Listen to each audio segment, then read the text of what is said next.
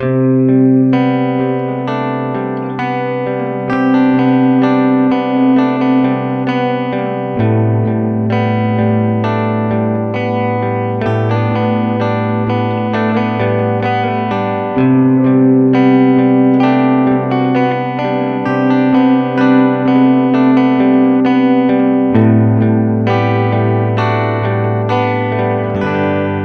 of 3 John, shortest book in the Bible, 15 verses, and already speaking heresy.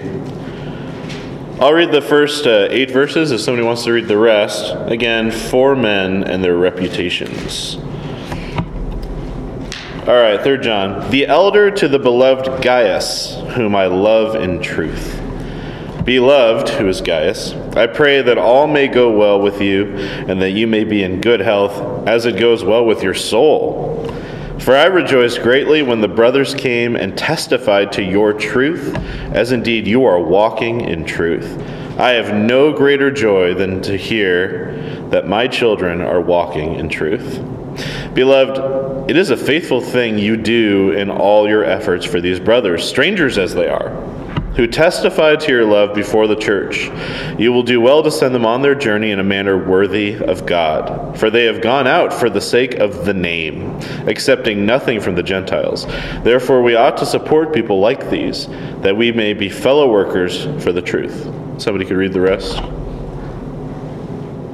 I have written something to the church, but Diotrephes, who likes to put himself first, does not acknowledge our authority. So if I come, I will bring up what he is doing, talking wicked nonsense against us. And not content with that, he refuses to welcome the brothers and also stops those who want to, and puts them out of the church. Beloved, do not imitate evil, but imitate good. Whoever does good is from God. Whoever does evil has not seen God. Demetrius has received a good testimony from everyone and from the truth itself. We also add our testimony, and you know that our testimony is true. And somebody want to read the final greetings? I have many things to write to you, but I am not willing to write them to you with pen and ink, but I will see you shortly, and we will speak face to face. Peace be with you. Awesome, thank you. So the reality is that our reputations are very important to us, even if we don't feel like they are. Your reputation is the estimation of the evaluation of your character, your integrity, standing as a person. But it's the evaluation of everybody else and what they think, which sometimes may feel very unfair in the world that we live in, but it's still the reality of having a reputation. It may be a good or bad or a positive or a negative reputation, but be assured we all have a reputation. Isn't that weird? We all have a reputation. Can't escape it. Inescapable. So we have to do something about that. It precedes us. It goes with us. It follows us all of our lives. And as we learn in the Bible, it goes into the beyond, past our death. Another Spurgeon quote. No, there's not. That's fine. But basically... You're reaching into your bag of Spurgeon quotes. Yeah, I just have a bag of Spurgeon quotes. No, it's okay. I don't have it. But thinking about our reputations, that in mind, we have to ask ourselves these 3 questions on a regular basis as Christians. Because, trying to decide how to evaluate your reputation as a non-Christian, that can be quite chaotic. Many, many books written about that. But thankfully we have one. Good questions. First, what do you think of yourself? And this is going into 2022. What do you think of yourself? What do you believe others think about you? And what does God think about you? It's really the Shema backwards. But what do you think about yourself? What do you think others think about you? And what does God think about you? And this is why we follow the Shema, because the Shema fixes this question. But 3 John, Like 1st and 2nd Timothy and Titus, it's written to an individual, or Philemon. Technically, maybe you could throw in Luke, but it's sort of for everybody, but Theophilus. But it's written to an individual, and his name is Gaius. And I'm really starting to like this name. I'm really starting to like this guy. It's written by John somewhere between AD, as we still call it here at this church at least, AD through 95. Maybe we'll change it to BCE later. Yeah. Wait, what is it again? The Common Era. And what did you say? Common Era. Yeah, but what did you say is the better way to... Somebody said there's a better way to twist that. It's like during Christ and Christ ever or something like that. I can't remember. Before Christ Era. Yeah, before Christ era. There you go. I like that. But yeah, between 80 and 95 AD, and there's this ancient historian named Eusebius. Does this ring a bell for you? Eusebius. But he claims that it was penned after John was released from the island of Patmos. I was learning for me that he was even released in the Aegean Sea. So it's possible that this is the last book that we have written of the Bible, which is very special. And they commented in the book how this is, or in the book that I'm following, that this 3rd John book is something that is unfortunately avoided by a lot of people and greatly to our detriment. But it's in a similar style to 2nd John, which Jorge taught like 4 weeks ago, but as we stop for Christmas. But similar style in that it's got the same style and the same length, but there's huge differences. Where 2nd John mentions nobody by name and talks about showing hospitality to the wrong visitors, and its major concern is truth. 3rd John revolves around 4 key men and names all of them. It talks about showing hospitality to the right visitors, and its major concern is love. So as we look at these 4 men, again, let us examine ourselves and our hearts and see if any of these 4 men remind us of ourselves, and use this going forward this year. Again, it's Gaius, Diotrephes. Wait, is that what you said? That's what I say too. And Demetrius. So, looking at Gaius, let's look at verses 1 through 8 again. Does somebody want to read the first 4 verses? The elder to the beloved Gaius, whom I love in truth. Beloved, I pray that all may go well with you, and that you may be in good health as it goes well with your soul. For I rejoiced greatly when the brothers came and testified to your truth, as indeed you are walking in the truth. I have no greater joy than to hear that my children are walking in the truth. Beloved, it is a faithful thing you do in all your efforts for these brothers, strangers as they are, who testified to your love before the church.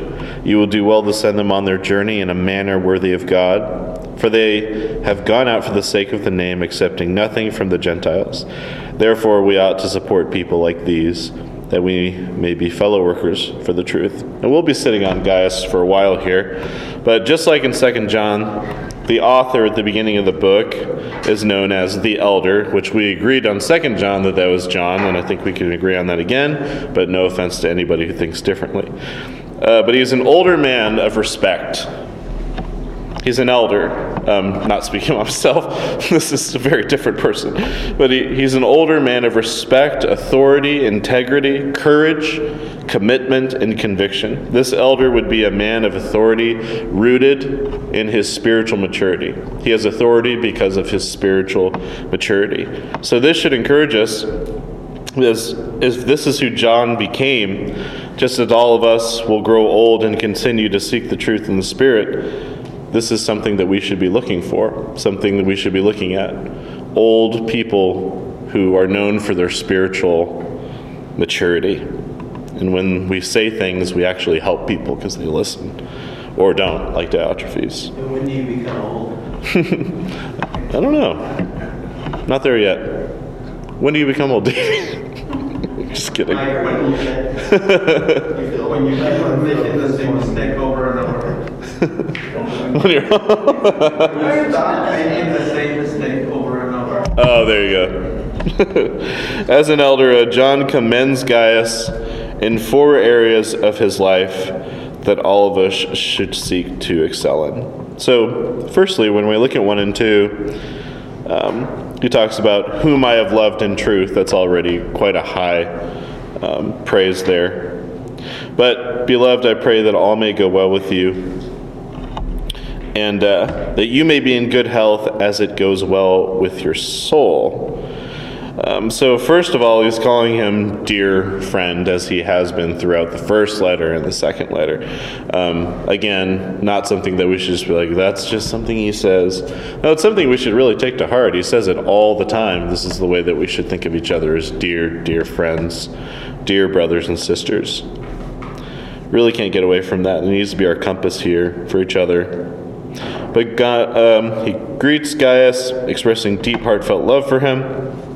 And something they point out is that Gaius was a very popular name at the time. And there's actually quite a few men mentioned in the New Testament that are Gaius. This author, Daniel Aiken, he points out that he doesn't really think this is the Gaius that's probably talked about in the other parts of the Bible. I'm assuming probably because of the date at which he thinks this was written. The Gaius that's mentioned in the other parts is like in Acts and things like that. This is way later, so could not be the same guy, but it was a very popular name at the time. Maybe we should bring that name back.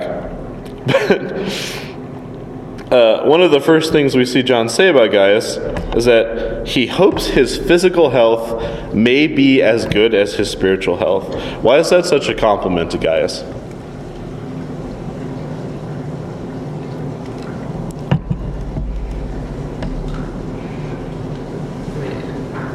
I think it's John is emphasizing that spiritual health is more valuable than physical health, but he's also hoping that his physical health is also blessed because he's hoping he's just doing well. Yeah. I mean, it's quite a thing to say, right? I mean, I feel like it'd be difficult. I mean, it's something that if you tried to say about yourself, you'd feel awkward, right? Like, I hope my physical health is as good as my spiritual health. Like, it's quite a compliment.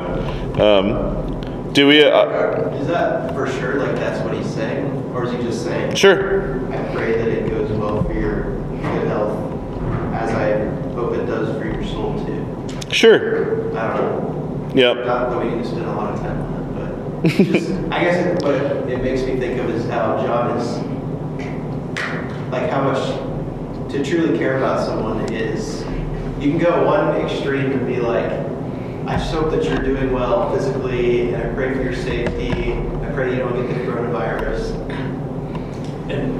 Or you can go the other way and be like, all I care about is your soul, but like, you know, if you're languishing in health, I'm like, whatever, I just care about your soul. But John's just like, hey man, I'm praying for your physical well-being as I am for like the good of your soul.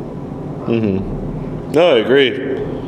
Yeah, it's just something they put out in the book that I thought was special. I see it as a compliment, as if John is seeing something in him that he may not be seeing of himself. Much like we often do with people, right? You will see a very good trait or characteristic in someone. You know, and I think that's what he's alluding to here, is that he sees the goodness in his soul, and then he's confident enough saying, okay, your soul is good, so I hope that your physical health matches that, right? Yeah, there's an assumption from, or maybe some sort of research from Aiken here, that he was actually, like, maybe not doing so well. And the guy's like, well, I hope it's as good as your spiritual health. And I think it definitely follows up. The verse doesn't stand alone, but it follows up with the verses that follow that describe such a Christ-like person. In this last year, 2021, do you think you thought more about your physical health or your spiritual health? This one I might actually be on the right course. I might actually be okay here. No, it's be honest, yeah. I mean, like you mean it. It's like, don't think, maybe because I'm still, relatively young, healthy. Like I coronavirus for me individually never really faced me as a threat like That's a big topic here. But but my spiritual health, I think about all the time. I mean, I'm just never aware of it. No, that's a good thing, and I think that's what Gaius thought. What about everybody else? What do you think? I think I went back and forth for sure. I don't know. I think I had a lot of days where I don't feel good. I'm not going to talk to God today. I feel bad. Mine's My flesh. Mine's definitely been a stronger focus on my spiritual. That's great. Last year.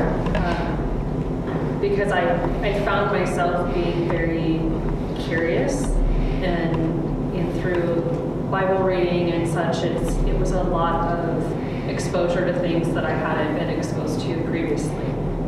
I had never dedicated as much time as I did this last year to reading the Bible and just thinking about what I was reading. Sure. And by no means did I give it the time it needs, but I definitely spent more time spiritually than I did physically. And do you think, I mean, if I'll just ask it, but you would have lost something if you would have thought about yourself more physically instead of spiritually?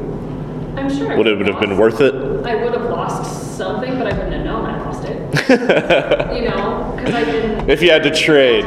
If you had to trade. I mean, you're a healthy person. Looking back now, I think I still would have done the same thing, because this is long term. My physical health will wane, and it will give way to, human death, and I will age and everything, but this can only grow in me, right? Whereas my physical body is going to suffer and wither away. Exactly. And go ahead. Well, one thing that this whole pandemic, whatever, has really highlighted, I think society in general, we're seeing, saw the fear, still do see the fear of it, and it sort of exposes just the, spiritual bankruptcy of society in general, which we know, but it was sort of exposed in a different way, and it made me consider, just in my own life, how the things I value and how much I value, safety and things like that, and I would say it made me, and part of this is as I grow old, I start to think more and more about eternity with with a new body. And things like that, it's like, basically, this world, this isn't our this is a, just a tiny blip in eternity. Right. And so, I don't know, just looking at health and safety and all those things, maybe looking at it in more of a right perspective. Yeah. As far as, health and safety for what? Sure. Is an involuntary thought maybe on our physical well-being? I know I've noticed that at work, they keep on saying be safe. Young people, because I've worked with a lot of 19, 20 years old, young people need to get vaccinated. Old people definitely need to get vaccinated. Sure. He says that, yes, I'm talking to you 50-somethings. And it's like, So it's not like we were purposely focusing more on health than on Bible. Sure. But, it's just because of the environment that it became such an explosion. Yeah. That we were just thrown in there. And, it's a good thing to focus more on Bible and spiritual realm. But I don't think we had a limited amount of choice. Sure. Just focusing on self and health and body and pandemic period. Yeah, and my goal here, of course, as you know, is not It's not to condemn or anything like that, but just to get you to think this year. To think about the reality of the two. John wants both for him. He wants him to be physically healthy, good steward of his body, temple of the Holy Spirit. At the same time, he wants him to have a healthy spiritual life. And it's no problem that he's naming a person. It's fine. Gaius doesn't care. He cares about Jesus Christ. And for the same reason, look to Sean and Bethany. They eat very healthy. And they're very spiritually healthy people. And it's okay for me to point out that. That's a good thing. This is somebody I should try to be like this year. I should try to be like Gaius. I should try to be like them. I know they probably have plenty of problems. Gaius is probably a disgusting guy. Lots of things are wrong with him. But he's been made clean by Jesus Christ, and he's following that path, and it's a beautiful, beautiful thing. Though secondly, we have to move on. 3 to 4. So he walks, or he lives spiritually. That's the kind of person he is. His life is about, physical health, but he has a healthy spiritual life. Can you say that about yourself? Measure yourself against that.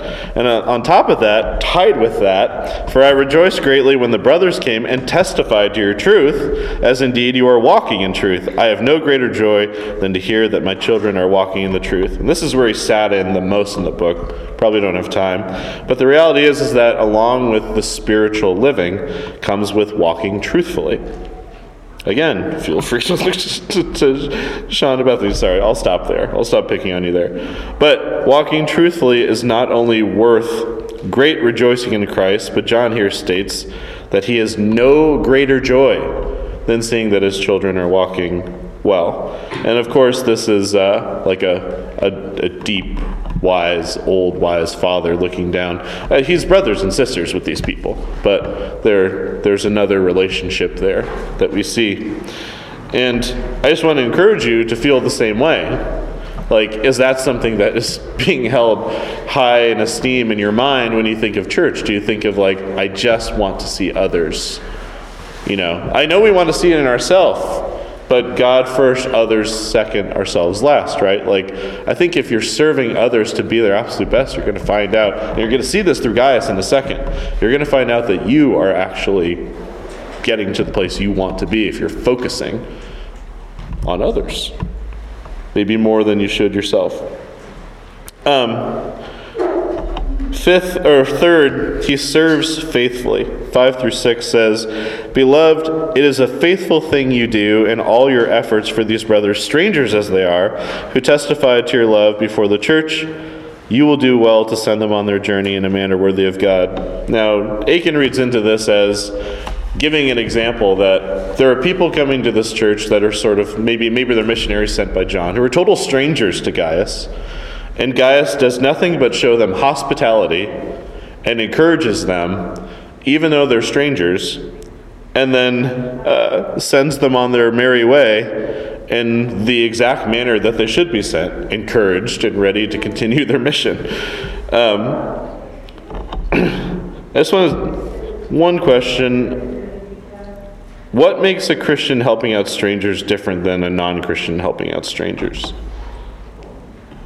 This is something we see on TV or we're pushed when we're kids and things like help the poor, but without even being saved. Like, what's the difference?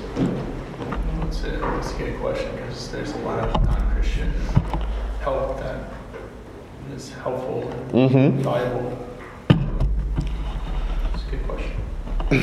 One thing, as brothers, when someone comes in the church, a stranger, their brother, sister, there's an immediate affinity. I mean, we have that. It's like it's a stranger and that it's a new face, but we're not strangers. I mean, I think all of us have experienced, going somewhere, you find out someone's a Christian, and instantly there's this bond, this affinity. And I mean, it's more than just identifying with the same group. It's it's the Holy Spirit. Yeah. And so I think that there's good. Explain the question. Are you saying what's the difference between a Christian doing good and a non-Christian. What's the difference between a Christian helping strangers and a non-Christian helping strangers? Well, from what we have agreed from John, it was like, they'll know you are Christians by the way you love one another. Sure. Okay, so it's like a command that we're supposed to be helping each other. In a civilian part, most of it they're going to say, well, Santa's watching, so I'm going to do good. And that ties into this too, exactly what you're saying. We see in verse 7, accepting nothing from the Gentiles. And that's not meaning like, in this sense, it's meaning kind of like the pagans, like people who aren't of the church. They're not accepting money from people who aren't of the church. They're staying with their own people. They're working together. And that goes with what you're saying, loving the way we love one another. We, as a church, work together to help other people from other churches. But I think there's this difference where there's sort of just this unknown, I think, that has to maybe be admitted, or maybe there's just all these different beliefs from people who are non-Christians helping strangers. Probably a lot of different views for why they're doing what they're doing. Whereas all of us have unity in knowing exactly why we're doing what we're doing. Helping a stranger. It's very different. It's very different. And here, Gaius is just, I'm serving them because Christ served me. Why it doesn't matter. And again, there's the tie with the brothers. And maybe when I say stranger, we immediately assume a non-Christian. But in this case, maybe you go on both sides, a non-Christian helping a stranger non-Christian, a Christian helping a stranger Christian. It's very different. We're just family. We know that. We've been taught that. And there's this, like Michael said, there's an immediate understanding and love. And it's what the world wants, and we have it. It's kind of an amazing thing. And that's what Gaius is showing us here. He jumps right in. It's not of it's just, there's no pride. It's his duty. And he loves to do it. Of course he loves to do it. And in 7 and 8, for they have gone out for the sake of the name. What's the name?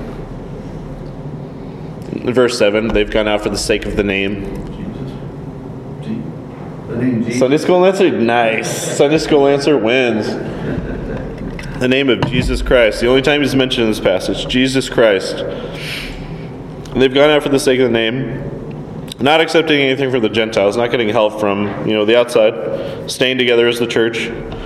Not because, they hate the outside, but because it needs to be, internal. It needs to be the church's money. They don't want to be influenced whatsoever by the money of somebody with a different belief.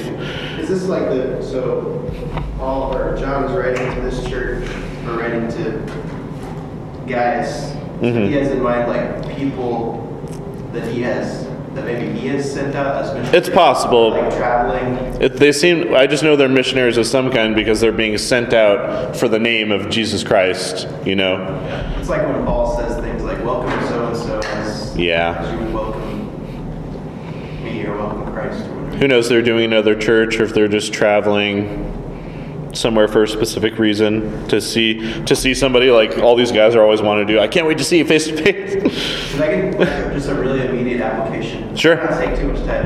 No, it's fine. Like when you encounter that person, I'm thinking more out in the public. You just run into somebody and you find out through conversation that you share this common interest in Christ. Yeah. It's just a really encouraging and good thing to make much of that and dwell on it and talk about it, because that a lot of times has made my days, just interacting with another believer who's zealous for the same things I am. That makes me think of that story. I don't know where you were, but you heard those people talking. Just went over and started talking to them. Secondly, John Bunyan. I know he might have not been saved, but he heard them and he kept listening and he became saved, right? He was walking by a door Ladies were just talking when people were talking about Jesus. the things of God. It's not a bad thing. It's a beautiful thing. And 8 says, therefore we ought to support people like these, that we may be fellow workers for the truth.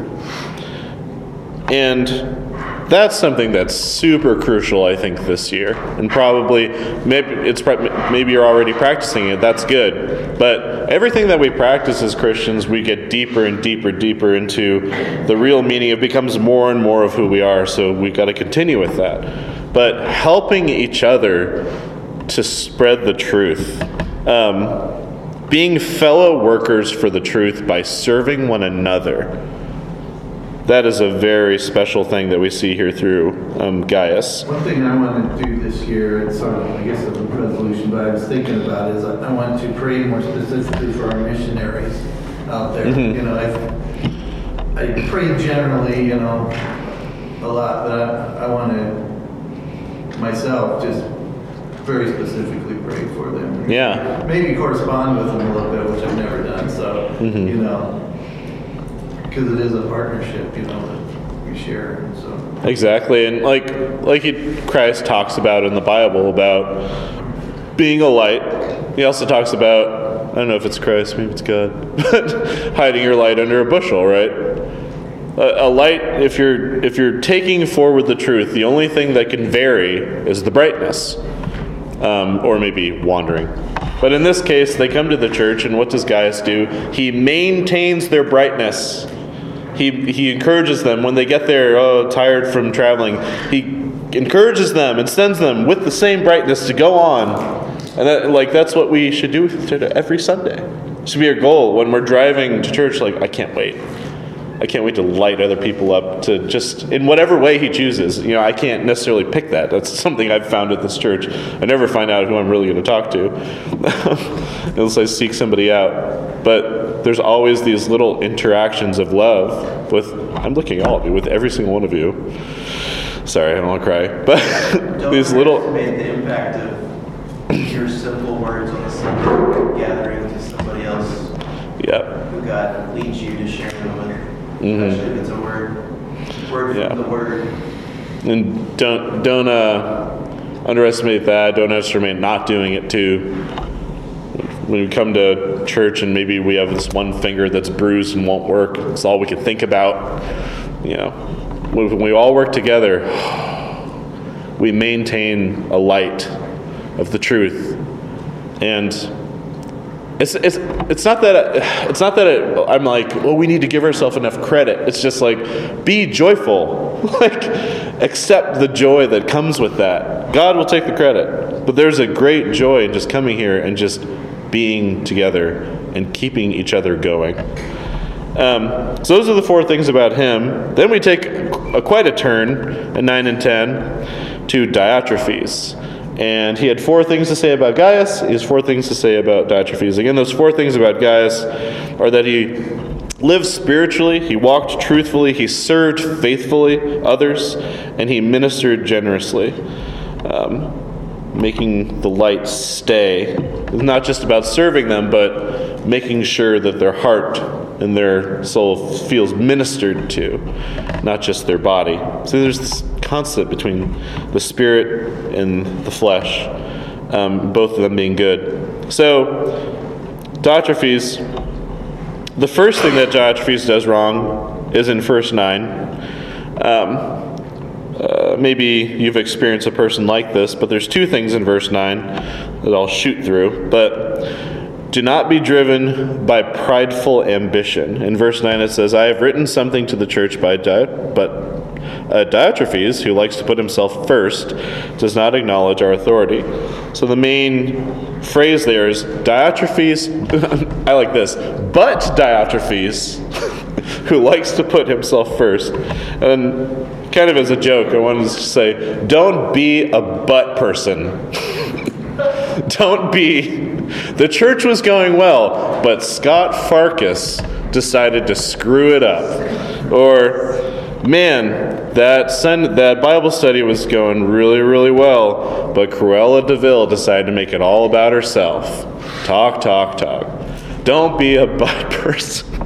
Don't be contrary to the movement of your church that's already going the opposite way. It's already hard enough for your church to be going against the culture, and then you want to be a but person. You want to go the other, but I want to go a different way. I want to be something better. I want to make it about myself. This is what Lucifer did. Don't do it. Don't be a but person.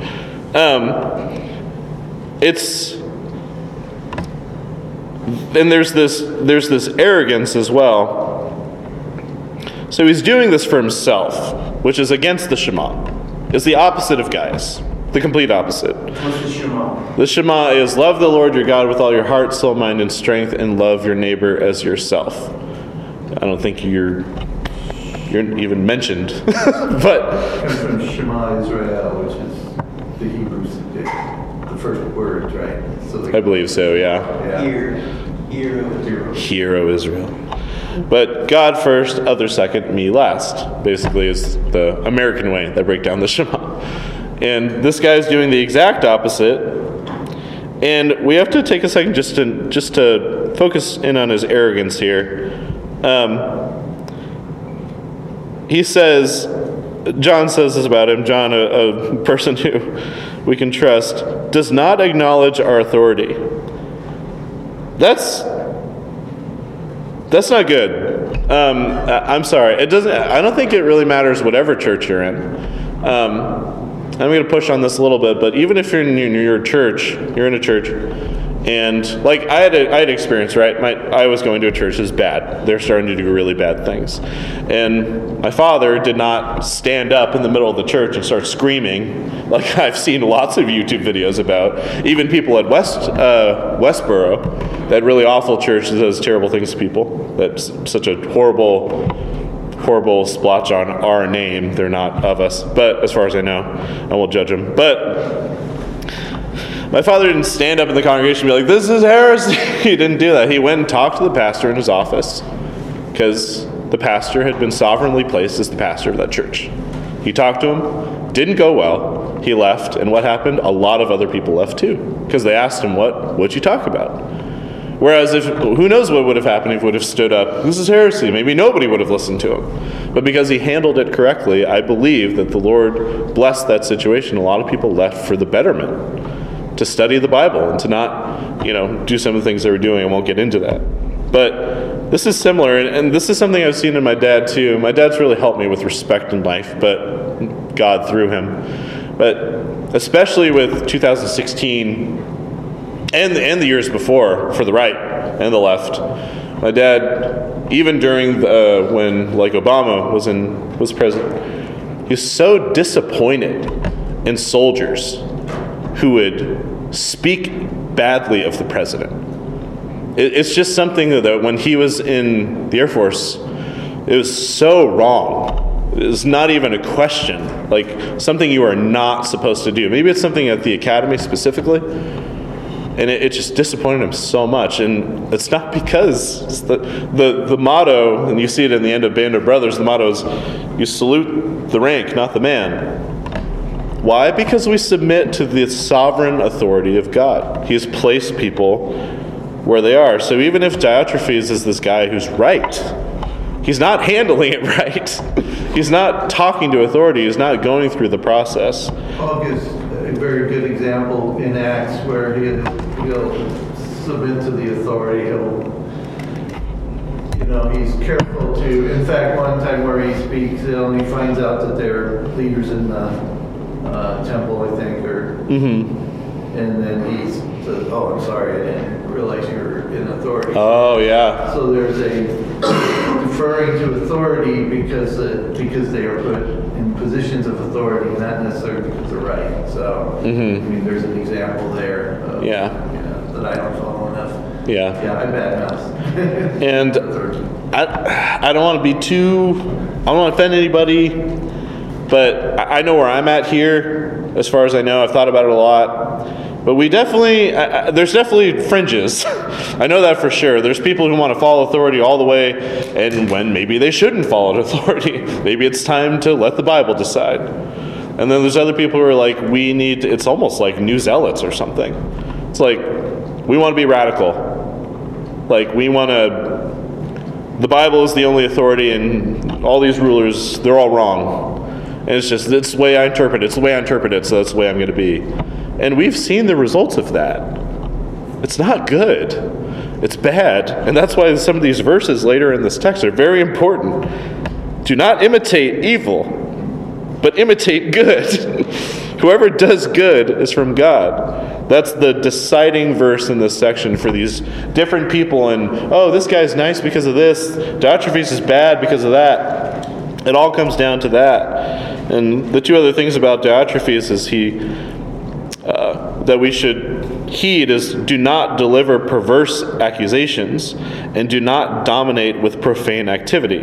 There's this, and that's in verse 10, it says, so if I come, I will bring up what he's doing, talking wicked nonsense against us. It's so rad, talking wicked nonsense against us. And not content with that, he refuses to welcome to brothers and also stops those who want to and puts them out of the church. That's pretty noticeable, pretty intense. And he talks in the book about how this is a digression. He lost control of his motives. He lost control of his decisions. He lost control of his tongue. And then he lost control of his actions. This is the digression that we choose when we choose to not be like Gaius. When we for a second say, maybe I need to do it a little bit for myself. Maybe a little bit for myself. See, the motive is lost. As soon as you do that, maybe a little bit for myself. You're toying with a different motive, and the digression, I promise you, follows. Motive, decisions, your mouth, and then your actions. I saw it happen in my last church. I've heard about it a lot from my dad's past churches. His actions here are the complete opposite, even worse than Gaius. Not only is Gaius serving these strangers to forward the ministry of the gospel, this guy is refusing them and then getting mad at those and, what does it say? Trying to put them out of the church. How dare you help these people? What's the church even doing if that's the way it's being ran? What is Diotrephes' goal? I wish we had time to talk about that. There's this interesting thing in the book that I don't have, but this guy, this Christian guy, wrote this article, this pretty well-known article, and he specifically wrote about Diotrephes. He was writing about Diotrephes. He didn't name Diotrephes, but he was specifically writing about Diotrephes. And then he got this response from like the editor, and it was like, there are 25 deacons who say you can't print this because you're assaulting them personally. He didn't name a single name. They thought it was about themselves. I just say that to say that this is a very real thing. It's very easy to lose your motive, to lose your decisions, and then your tongue, and then your actions. And so John very awesomely sandwiches this wonderful. I don't know if you guys noticed yet. Diotrephes is not the guy to beat. So he's the meat of our thing here. He sandwiches it with Demetrius, a guy who's like on the rise.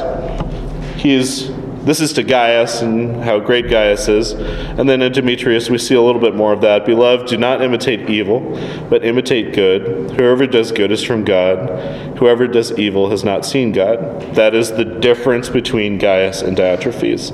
Nothing else by who they are personally, but by what the truth of the matter is. If you do what is good, you're from God. If you don't, you're not. And Demetrius, as another example, has received a good testimony from everyone and from the truth itself, the church and the Bible. We also add our testimony, and you know that our testimony is true. There's this, again, not meaning to offend anybody. I need to stop with stuff like that. But there's this great example. I think in our world, there is a misunderstanding, and I think that it's actually very well illustrated by Harry Potter. When Harry Potter goes to get his wand, he gets his wand, and the greatest enemy in the book happens to have a wand that came from the very same phoenix, right? There's the same. The phoenix only gave 2 feathers, and that's where the magical thing comes in with the wands.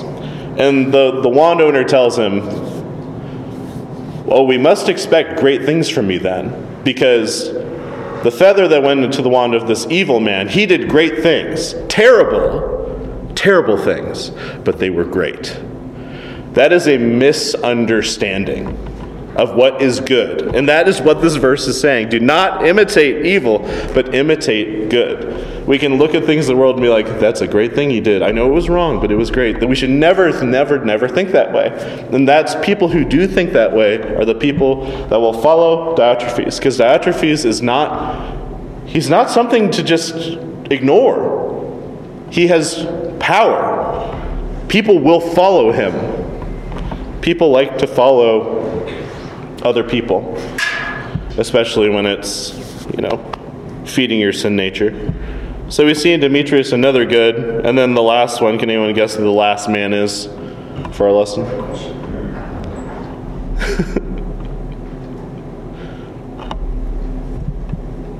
Is it the Sunday school answer?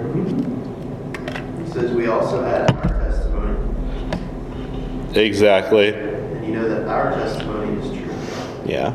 The last guy is John, an apostle of Christ. And really, you can analyze him through the entire letter. His ability to discern between these two men, or these three men. But the way that he talks, in the end, I write to you, but I'd rather not write with pen and ink. I hope to see you soon, and we'll talk face to face. Peace be to you. The friends greet you. Greet the friends, every one of them. He wants to see them face to face. He wants to deal with this.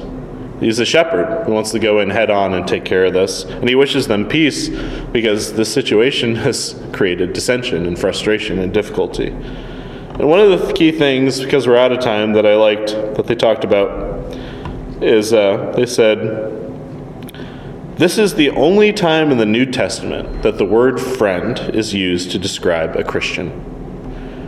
And they said, this is possibly looking back to John 15:13 that said, greater love has no one than this, that someone lay down his life for his friends.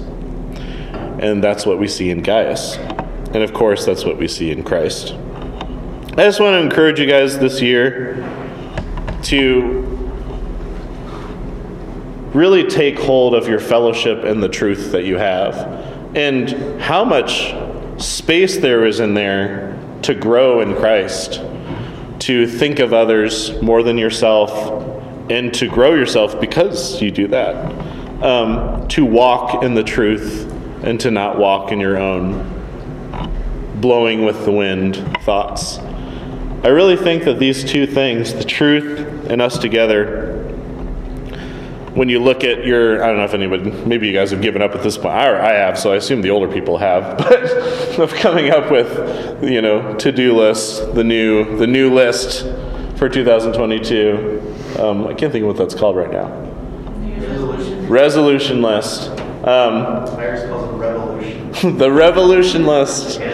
But instead of maybe looking at that, which is a good thing, looking at the broad strokes of the fellowship and the truth. And I know Davey's going to talk about the truth today and how we need to be in it constantly. But this fellowship that we have, this is separate from the world. This is where we come to be totally free, to encourage us to be free out there about the gospel, to be like Gaius, to not be afraid to be like Gaius, to serve servants, to know what true love is when you see a brother, instead of being confused as to what love is by the world. Like, well, love is those who do things for you. Love are things who, that's the Godfather. It's people who do you a favor. That's true love. We need to stay focused. And I think the big difference here, as you can see in verse 11, between Gaius and Diotrephes, and Demetrius and Diotrephes, and John and Diotrephes, and Jesus and Diotrephes, and hopefully you all in Diotrephes, is that you imitate what is good and not what is evil. Because whoever does good is from God, and whoever does evil has not seen God. It sounds easy, but it's not. So please, guys, focus on it.